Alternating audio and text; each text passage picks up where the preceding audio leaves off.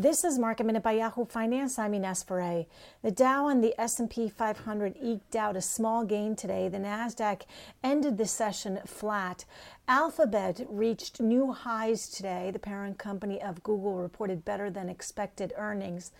Amazon was relatively flat throughout the day after announcing yesterday that Jeff Bezos will step down as CEO of the company. Andy Jassy from Amazon Web Services, its cloud unit, will take over as CEO, and Bezos will be executive chairman of the board. And Cassava Sciences, a biotech company, was up more than 45% today after some encouraging data from a clinical trial for its Alzheimer's treatment. Results show that the drug improves cognition and behavior. For more Market Minute news, head to yahoofinance.com.